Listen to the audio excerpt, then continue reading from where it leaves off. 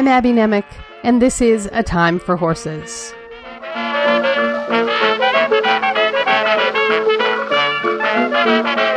Many people have sighed for the good old days and regretted the passing of the horse. But today, when only those who like horses own them, it is a far better time for horses. C.W. Anderson. You're listening to a podcast about people and horses. Each episode, I take a look at a true story that connects somehow to horses, horse people, or the horse business. I'll tell you the story, sure, but I'm also going to tell you why I think it's a story worth telling. So, set the cruise control, step onto the treadmill, pick up a pitchfork, or pour another cup of coffee. I've got a story to tell you. Shake it, break it.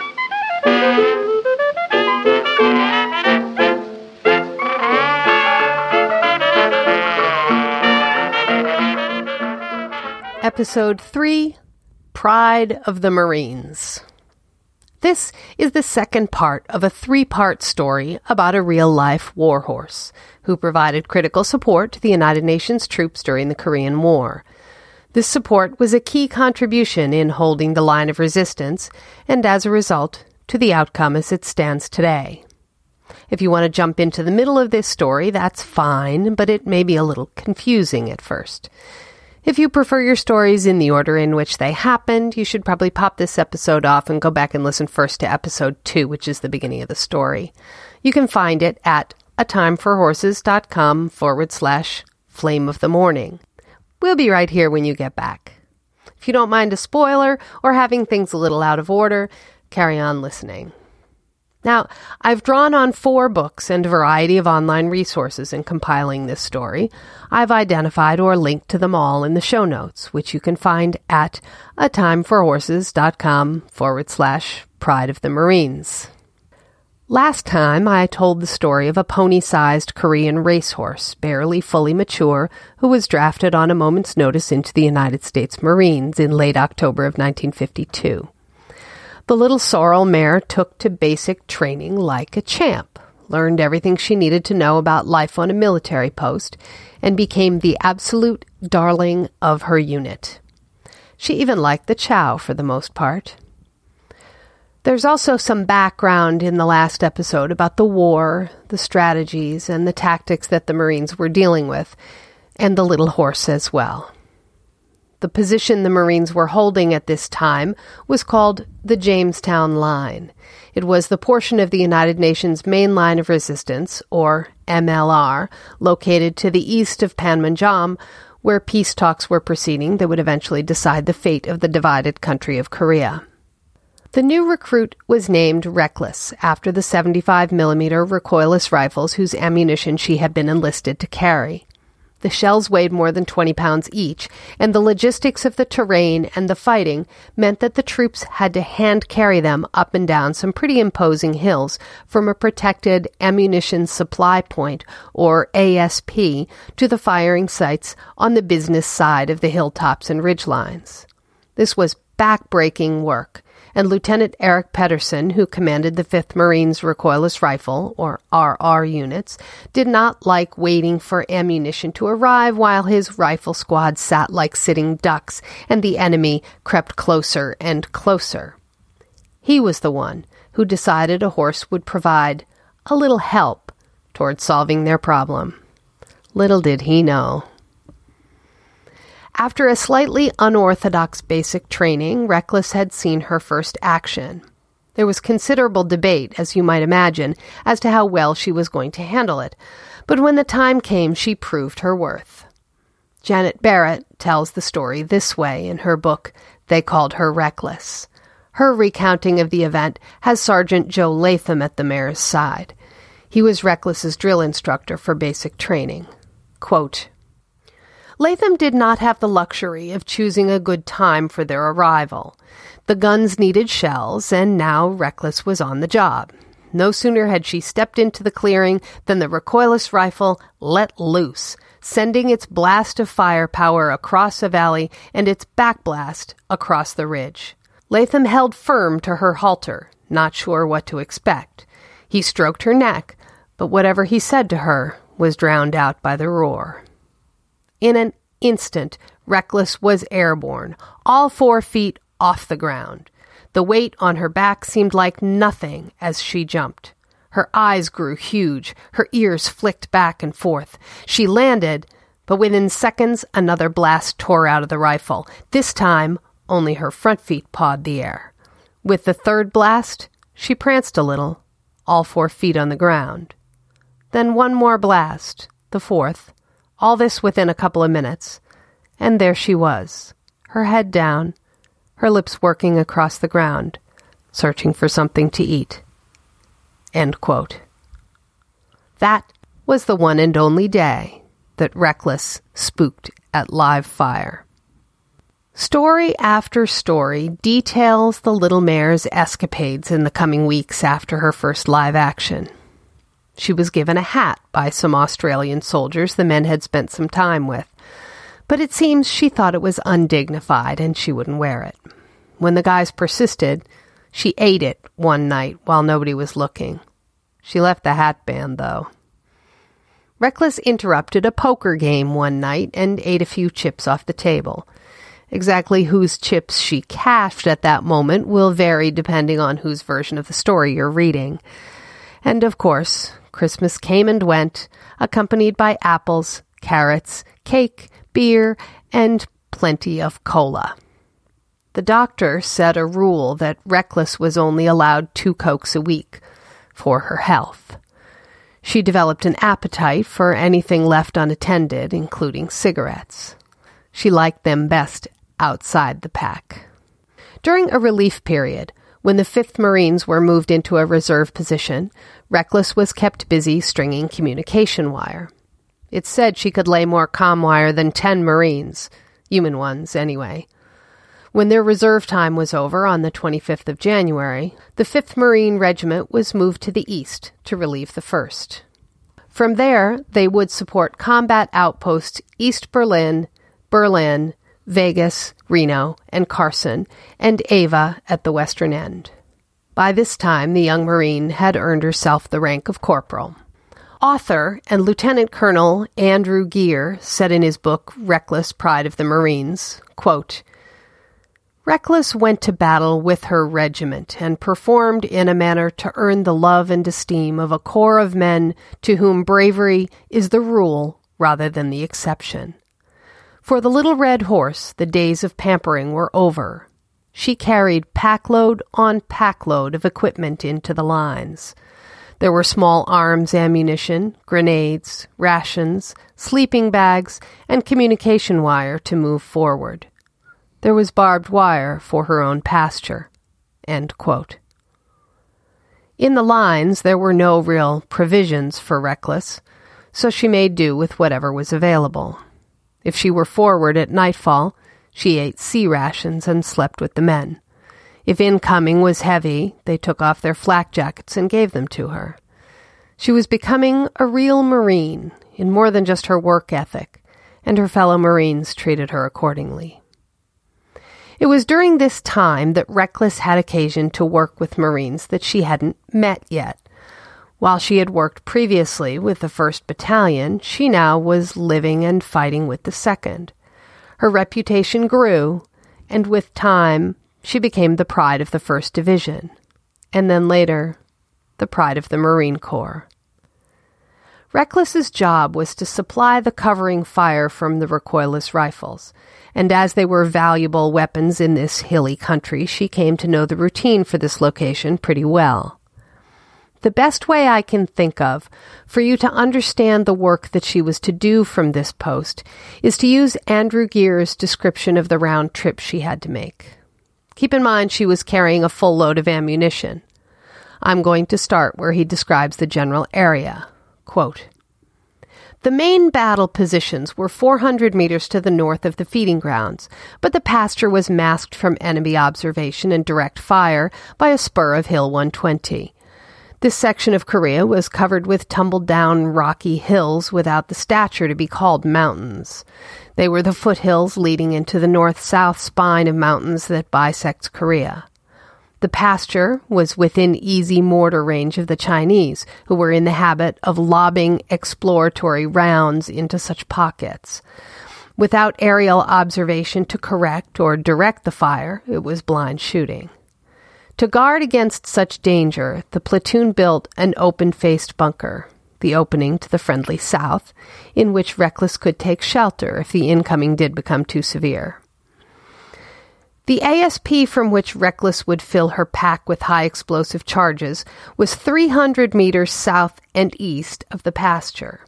As with all ammunition dumps, it was tucked away in defilated position behind a sharp finger of an open canyon. The trail leading to the ASP from the pasture was an easy grade bordering what had once been a rice paddy. 200 meters of this, then a sharp swing to the left, and the climb was made to cross the finger and drop sharply into the box canyon. The return to the firing sites involved the stiff, shoulder-hunching climb out of the canyon, followed by the 4-footed braking on the descent onto the paddy trail, a right turn, and the easy trail skirting the pasture. 200 yards east of the feeding area, there was a stiff, narrow, twisting trail rising at a 45-degree angle to the first ridge line of Hill 120. Reckless preferred to meet this obstacle with a racing start. With shell canisters threatening to jump from their rope moorings, she would charge the hill, Coleman having cast her free to make her own speed. She would just make the top in her final lunge and stand breathing heavily until her guide scrambled to her side. Usually, she took off as she saw him nearing the top and made her way without guidance to one of the guns. The gun crew would see her coming and would call out to her. It was seldom that circumstances were so adverse or tense that someone didn't have a piece of hard candy for her. As far as she was concerned, the tin-foil-wrapped hard candy was the best part of sea rations. All the way back to the ASP, she would suckle on it. End quote. During the late winter of 1953, a series of daylight raids were being planned against the communist forces to halt their creeping offensives. There were a number of tactical reasons that they expected these raids to be effective, including the obvious visibility afforded by daylight. Aircraft, artillery guns, and mortars would be able to work together to support the raiding parties, and covering fire and smoke from the RR squads would be important to their success. These raids occurred regularly between January and March 1953, and the troops performed rehearsals in advance of the actions. Each of the raids had its own objective, and based on the Marine Corps command diaries from this time period, it's clear that they were very busy.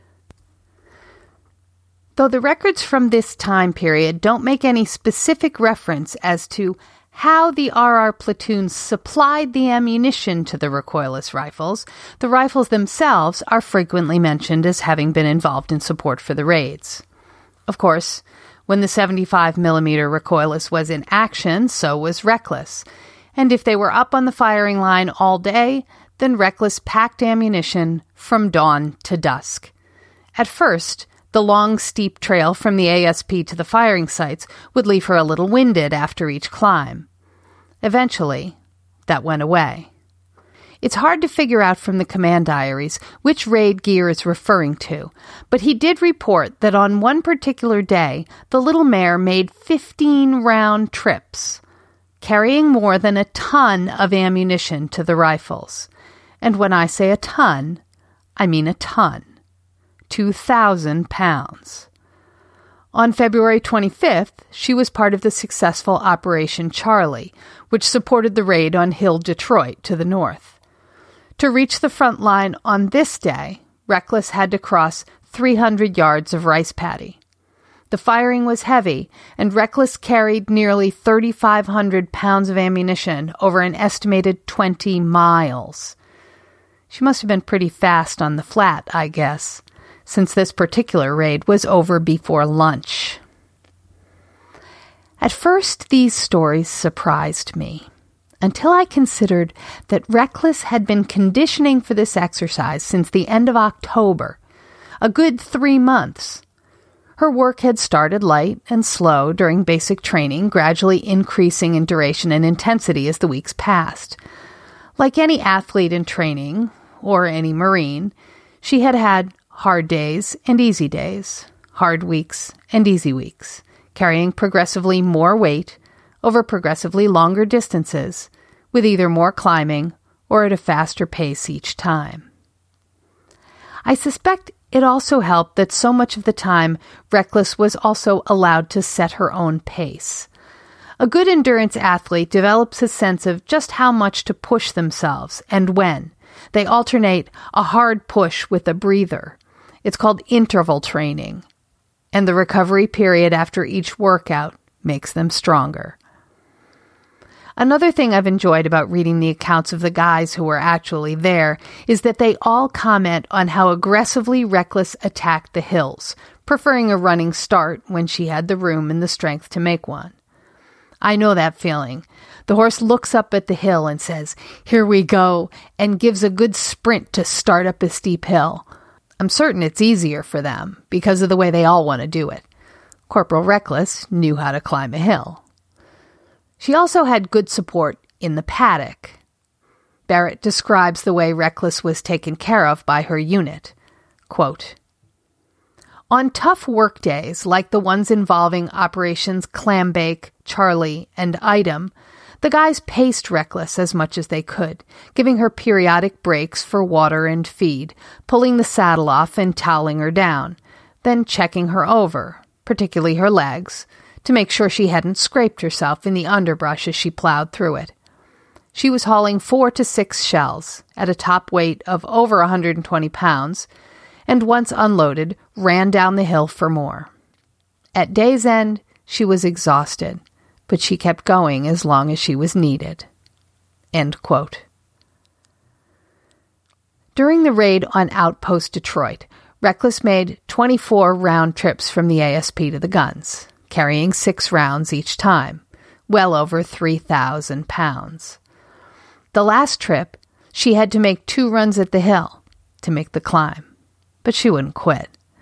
The guys gave her a bran mash at the end of the day and a rub down, and covered her with a blanket before she went to sleep. In all of these daylight raids throughout the late winter 1953, Reckless was an important part of the action. It wasn't just that she did a job that spared some of the men. She carried so much ammunition, so fast, that the RR units were able to keep up the pressure continually using smoke, high explosives, and white phosphorus. This was critical to those infantry at the front who were working so hard to hold this increasingly important defensive line. To try to accomplish the same thing without her would have meant a continuous stream of men, carrying shells the full distance, with others resting so that they could spell each other, like some kind of giant fire brigade. It's just an amount of manpower that the Marines simply didn't have available, and they wouldn't have put it to that purpose if they had. Between these planned raids, the work was fairly light for the RR platoon, and Reckless got herself into more mischief. One night, she left her bunker and walked forward to the main line where an infantry company was holed up. They fed her their sea rations and had great fun, until the incoming fire began. The men covered her with their flak jackets and moved her into the deeper trench until daybreak, when they called and notified Pedersen to come retrieve his horse. Time was ticking by, and the 5th Marines had only a few days to go before they would be rotated out to reserve camp at the end of March. Unfortunately, that plan was about to change. As you are probably beginning to imagine by now, everything that had happened to this point on the Jamestown line became prelude to a horrific event. This event would come to be known as the Battle of the Nevada Cities. Now, when I describe this battle from the perspective of the units providing covering fire and support, firing across the valleys from one hilltop to another, it's really easy to forget exactly what it is that they were covering. In the book Reckless, author Tom Clavin provides in great detail description of the close fighting that took place between March 26th and 30th, 1953. if you have an interest in this, I do recommend reading Clavin's book. You'll find more information about it in the show notes at atimeforhorses.com/Pride of the Marines. I'm going to share a few pieces from his story to set this up. Quote, "The Nevada Cities complex had increased in importance strategically the longer the war had continued, and thus was of critical importance in the early spring of 1953. The outposts were the key to keeping the Jamestown line intact. If the Marines were forced to withdraw to the other side of the Imjin River, that would expose the Army units on the right, and they would have to retreat across the Samachon River. The door would be open to Seoul. The Communists would have weighty leverage at the Panmunjom truce talks, pretty much game over for the Allies. Refusing to accept whatever crumbs the Communists offered meant, at best, an indefinitely extended war, requiring many more men and much more materiel to recapture lost territory. Even if President Eisenhower was willing to authorize that, few Americans would stomach it. A truce would equal defeat for the United Nations and their forces, and essentially, the lives lost during the previous 3+ years would have been wasted. The Nevada Cities complex of outposts had to be held, whatever it took, and it would take a lot." End quote. According to Andrew Geer, the 3 hills were named by Marine Lieutenant Colonel Tony Caputo, whose battalion was the first to occupy them. It's said that Caputo named them after the Nevada gaming towns because, as he put it, "It's a gamble if we can hold them." How prophetic he would be. The 3 hills were arrayed in sort of a triangle, with Carson to the left, half a mile from the MLR, and Reno, the farthest away, in the middle, about a mile from the line. Vegas, about half a mile to the right of Reno, was about 3/4 of a mile from the line. None of them was well fortified at all, especially Reno, which faced the north and had no bunkers, just fighting holes. None of them could hold more than 1 platoon, or 40 to 50 men. There was also a listening post called Reno Block that was manned only at night, between the line and Reno. The conditions on these posts were so rough and they were so stressful to hold that the units were rotated 1 week on an outpost, followed by 2 weeks on the MLR. As the 5th Marines were holding these outposts and the rest of the Jamestown line, waiting for their rotation out to reserve camp, the spring thaw was also turning the icy hillsides to slick mud, and the commanders began to get a sense that the enemy was preparing for something unpleasant. Andrew Geer told it this way, quoting Colonel Lew Walt, commander of the 5th Marine Regiment. I quote, "The day of March 26, 1953 was normal during daylight working hours, with no indication of what was to come, except for a large amount of incoming, which had been occurring for several days previous. However, at precisely 1900, the enemy launched a coordinated attack by fire all along our regimental front. At the same time, he attacked the center MLR regiment by fire and conducted limited diversionary attacks in platoon and squad strength against outposts Dagmar, Hetty, and Esther in that sector. Also at 1900, there were several sightings of enemy units moving in front of the Korean Marine Corps sector." Geer continues, "Shadings of night were growing swiftly as the enemy began his preparatory bombardment. Heavy mortar and artillery fire blanketed the MLR. The heaviest fire of all was on the 3 outposts. As night came on, the sight of it was terrifying. The flashing eruptions ran the ridgelines and cascaded into the valleys, and the sound of it was that of 20 tornadoes tearing at a countryside. Throughout the night, fighting of the heaviest, most violent sort developed in and around the Nevada complex. By midnight, the initial stage of the battle had gone to the enemy. Reno and Vegas were lost, and the fate of the Marines manning the positions was unknown. Carson had held after being put to a severe strain. Reinforcing units sent along the Reno Rope became heavily involved with superior enemy forces and were halted short of their objective. A similar setback met the unit dispatched to aid the Vegas garrison. At 2 o'clock in the morning, Walt was forced to a fateful decision. He requested permission to withdraw all troops to the rear of the MLR, to reorganize, and launch a coordinated attack to retake Reno and Vegas during daylight. The remaining hours of darkness would be used to evacuate the wounded and dead. End quote. The shelling was like nothing they had ever seen. Janet Barrett quotes Sergeant Jack Nelmark, leader of a 60mm mortar crew, who said, quote, "That night, the stuff was pouring in like rain. It felt like the Chinese wanted to get rid of all their ammo before the armistice, and they were dumping it on our heads." End quote. Clavin said it this way, quote, "The early evening darkness was shattered when at approximately 7 p.m. an intense shower of 60mm and 92mm mortar rounds and 76mm artillery shells fell on outposts Reno and Carson. It was estimated that in the first 20 minutes, close to 1,200 rounds hit the second outpost. Even when the shelling slowed, it was later estimated that until 8 p.m., a mortar round fell on Carson every 40 seconds. During the worst of it, there was nothing for the Marines on Carson to do but burrow down and eat dirt." End quote. Having already lost the 2 forward posts and taken heavy losses, and after withdrawing their remaining troops behind the line, Colonel Walt made a courageous decision.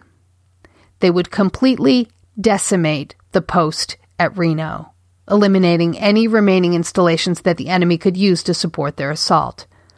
They would use their air support and artillery to hammer the top right off the hill at Reno, and they would retake Vegas. The counterattack would begin in the morning. If you, like me, have known and worked with performance horses, you can imagine how Reckless was behaving. They know what's about to happen. The night you ship them into a showgrounds before a big show, especially if their work is very taxing or creates an adrenaline boost, they don't want to eat. They just want to do their job. They are ready and primed for action. I'm sure that at this point, Reckless was also feeding off the vibe of the men as well.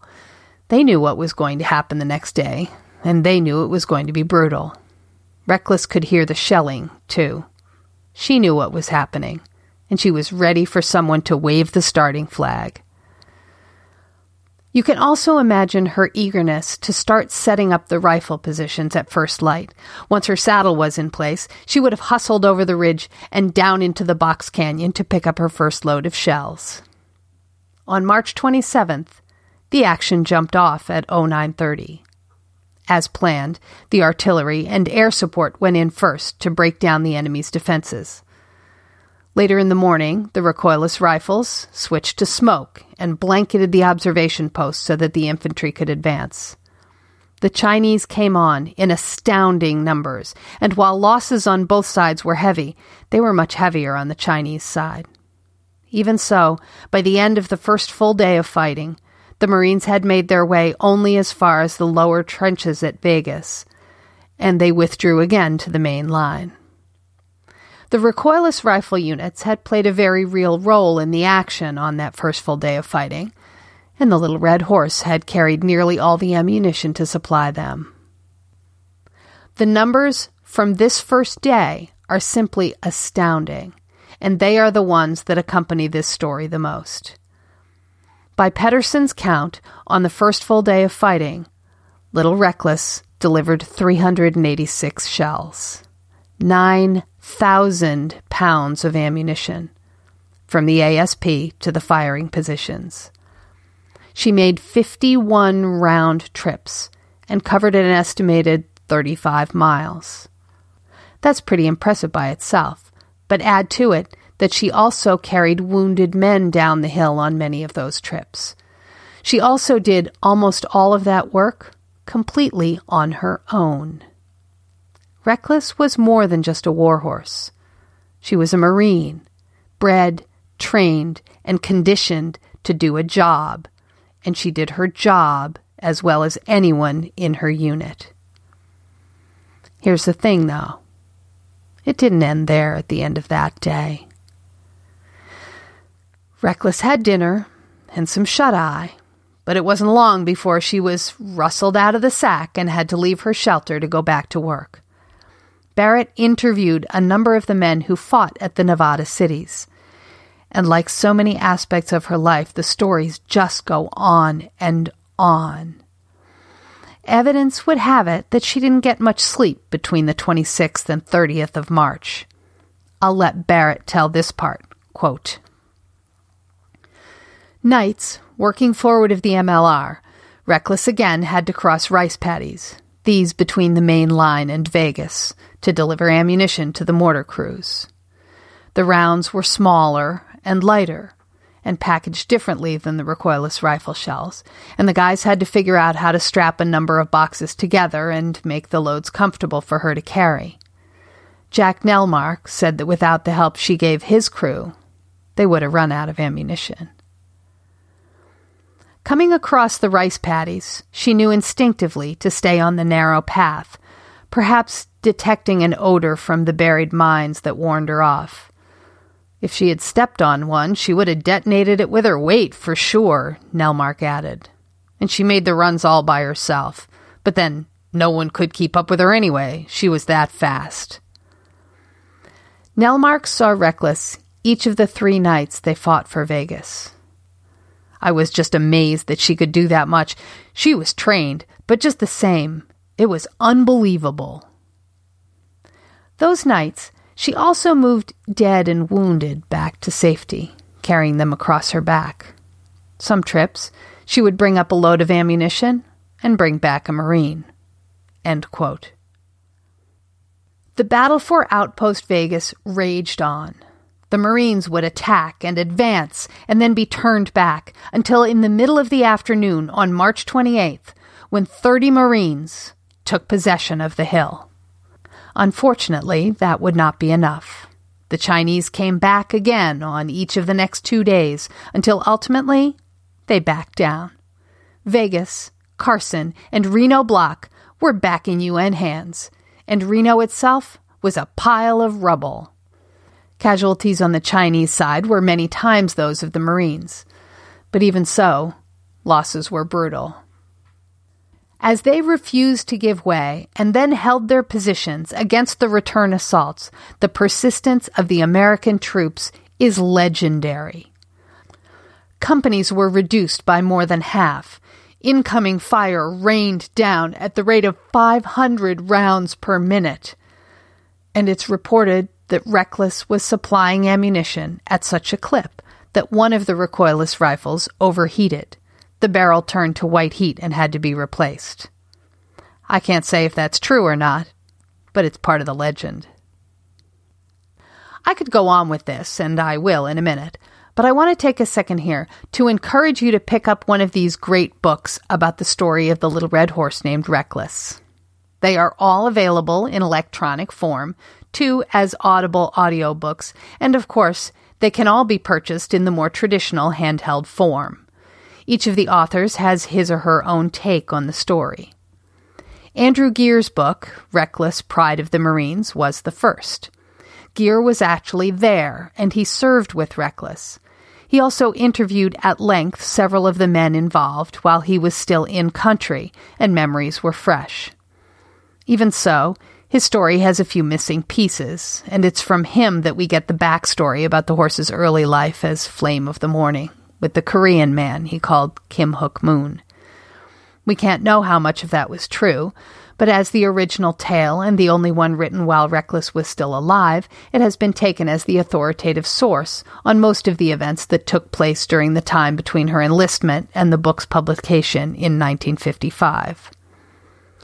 Janet Barrett's book, They Called Her Reckless, published in 2013, is the most carefully fact-checked of the 4 stories, particularly regarding the horse herself. This one has an excellent discussion of the history of horse racing and the native horses of Korea that is not included elsewhere. Like the other two modern books, Barrett includes direct accounts from many of Reckless's fellow leathernecks who were still alive to be interviewed. The 2014 book, known simply as Reckless by Tom Clavin, draws heavily on the story as recounted by Geer and acknowledges the problems that creates, but he's fleshed it out with very thorough research on the war itself from primary sources. This book includes riveting description of the military and political actions surrounding the story of Reckless, and it's really the best of the three newer stories on that topic. Finally, also published in 2014, is Sergeant Reckless, America's War Horse, written by Robin Hutton. This book retells Geer's story as well, carrying on to the end of the horse's life in the present day.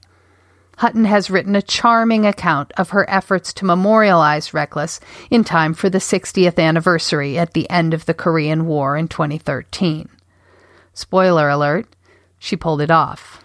But it's a great story, and the book made the New York Times Animals bestseller list in September and October of 2014, as well as being judged Best Equine Book of 2014 in the American Horse Publications Awards, and receiving the Nonfiction Literature Award at the Equus Film Festival in 2016. In any case, this is a story that touches people's hearts. It's a story about this little horse who was so darn committed to the work that needed to be done. But it's also a story about the guys she lived with and loved, and who loved her so very much in return. The Battle of the Nevada Cities, also known as the Battle for Outpost Vegas, extended from the evening of March 26th, when the enemy assault began, until early afternoon on March 30th, 1953. Odds are good that Reckless covered something on the order of 35 to 50 miles a day during that time, based on Pedersen's rough calculations from the first day, and the fact that she worked the night shift as well. Now, I have ridden 35 miles and more in one day many times, and multiple days in a row as well. That alone is a long way and a lot of work for any horse. But you need to consider, too, the hills she was climbing and descending. For a horse, up and down are equally challenging. And consider the load she carried. Recent research suggests that carrying more than 10% of a horse's body weight affects their way of going and is considered a load. I find, personally, that a large pony or a small horse generally has little trouble carrying a load of 15% of their own body weight or so, and I've known many horses that routinely carried a rider and tack totaling over 20% of their body weight for some really long distances. It's tricky, though. A rider is considered what we call live weight, because they can adjust their balance with the horse. At least if they have some riding skill, they can. This is distinguished from dead weight, which is a pack like the one Reckless carried. Carrying dead weight is much more work because the horse has to balance the load by controlling it and staying underneath it. It's like a person wearing a backpack. Of course, it is a little easier once the horse has developed the strength to do it. A 1,000-pound horse with a rider weighing 200 pounds, including tack, who cover 100 miles over 3 days, will have trained relentlessly for years and invested in a carefully fitted saddle in order to manage that successfully. Reckless had been in training for just 5 months and was wearing a used pack saddle.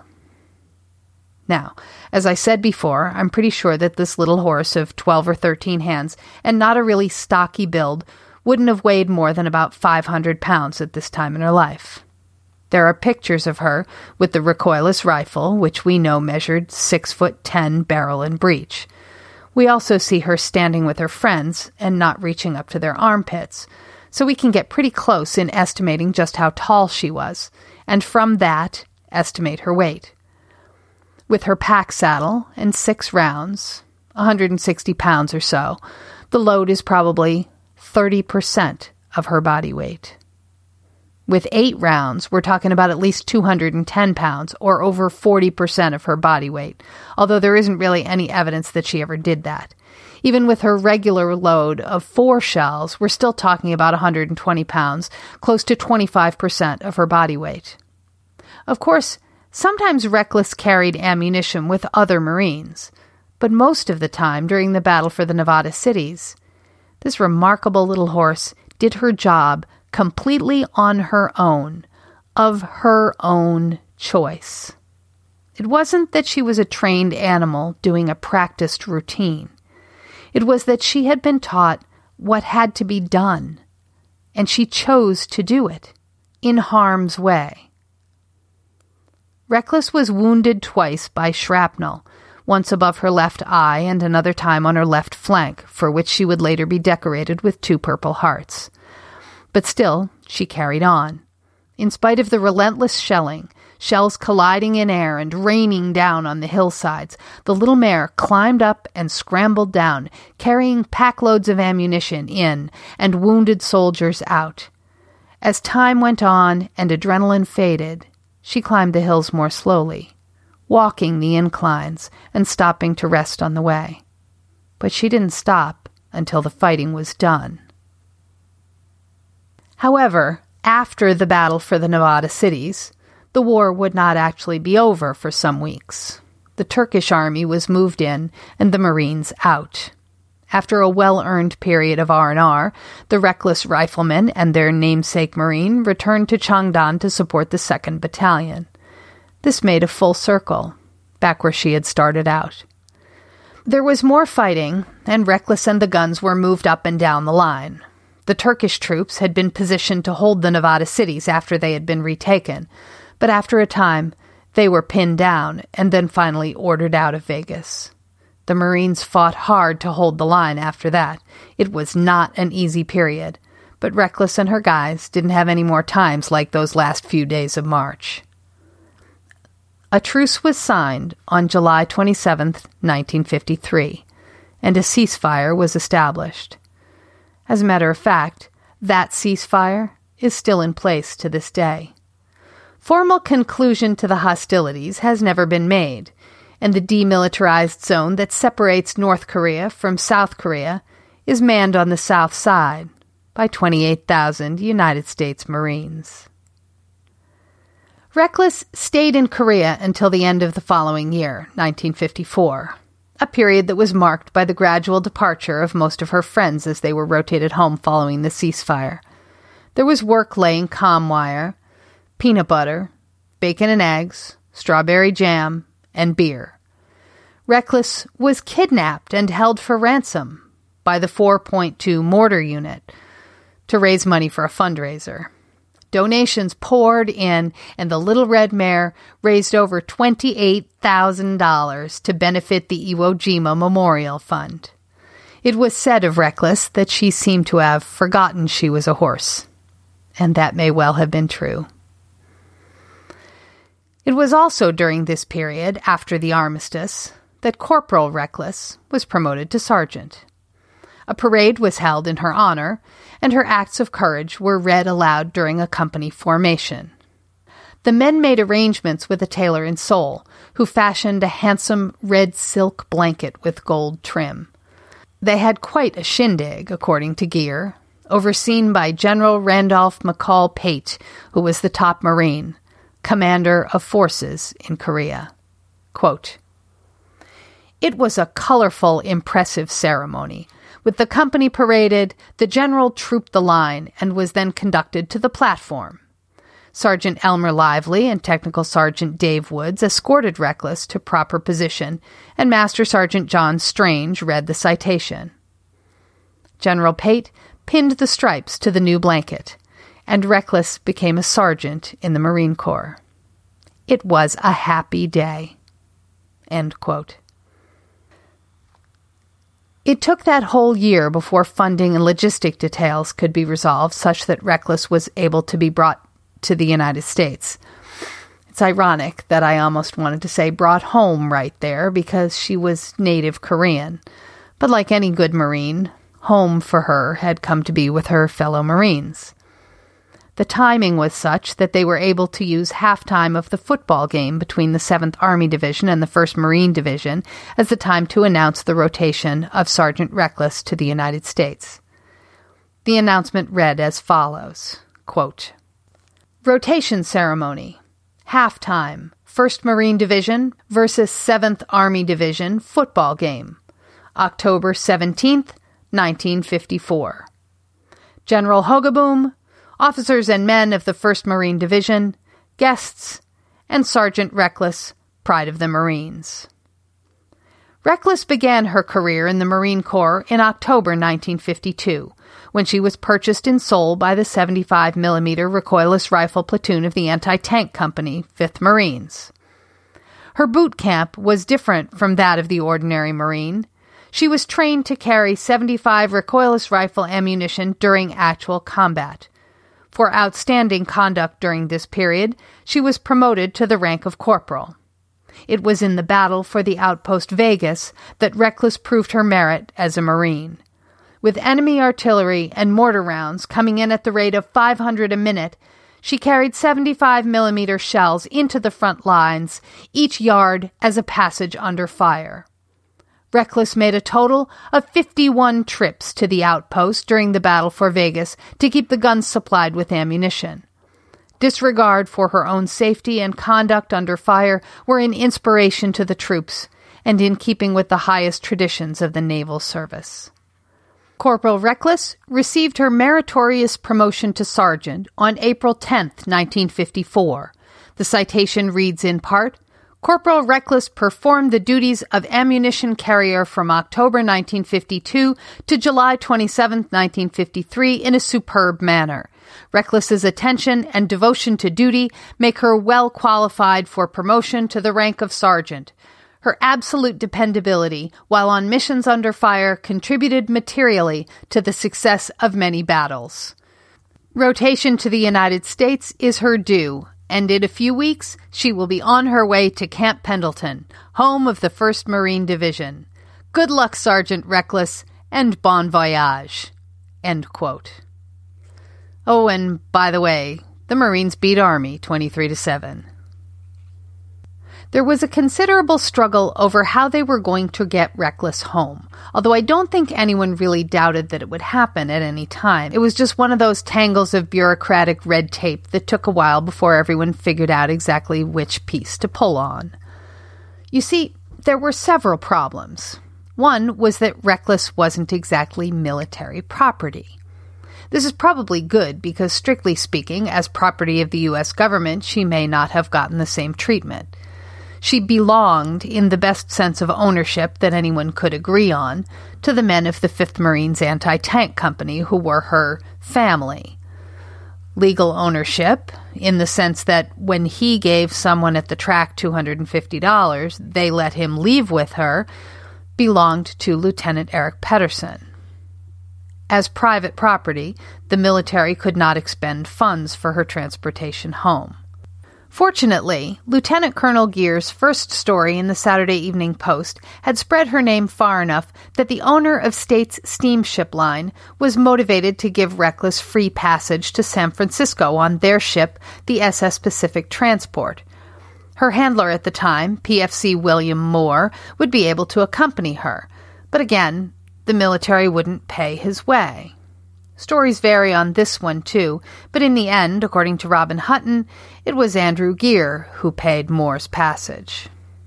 Again, as had sort of been the theme on this project, which they were soon calling Operation Horse Shift, there was a little problem in that the SS Pacific Transport was leaving from Yokohama, and in the way was a little thing called the Korea Strait.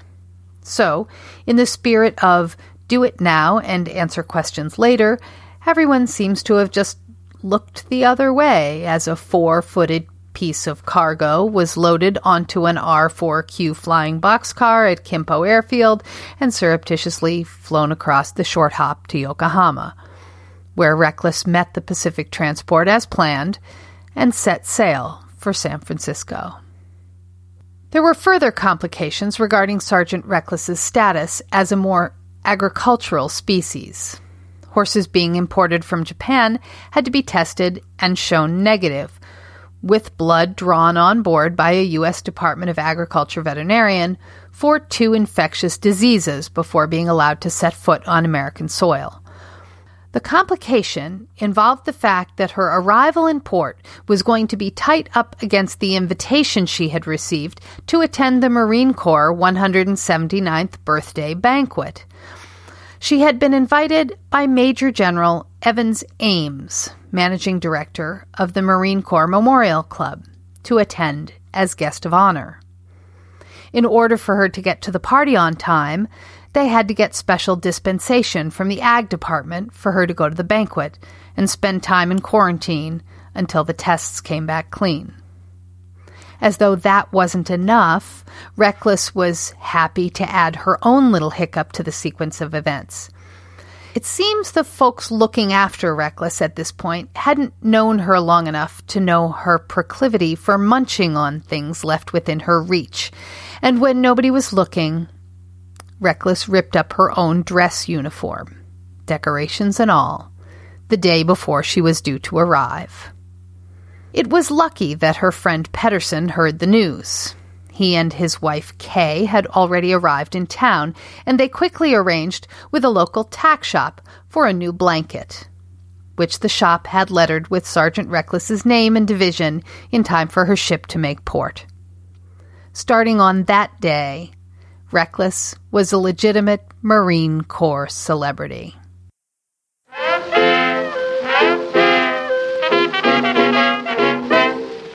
Hold on there. Our story isn't over yet. I'll be back in a few weeks with the conclusion of Reckless's remarkable story, in which our heroine serves her adopted country on the home front and has a rather eventful retirement. If you're listening to the show on the web, you may already know that our website is atimeforhorses.com, and you'll find the notes for this show at atimeforhorses.com/Pride of the Marines.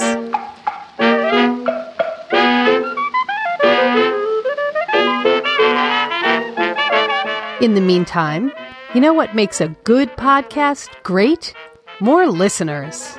So please, if you haven't done so yet,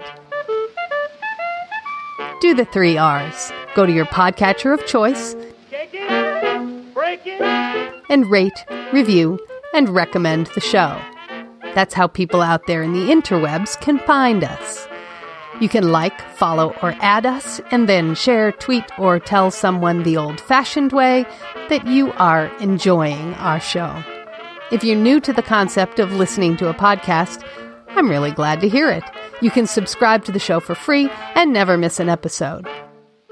Just go to atimeforhorses.com/subscribe for links to the various places where you can find us.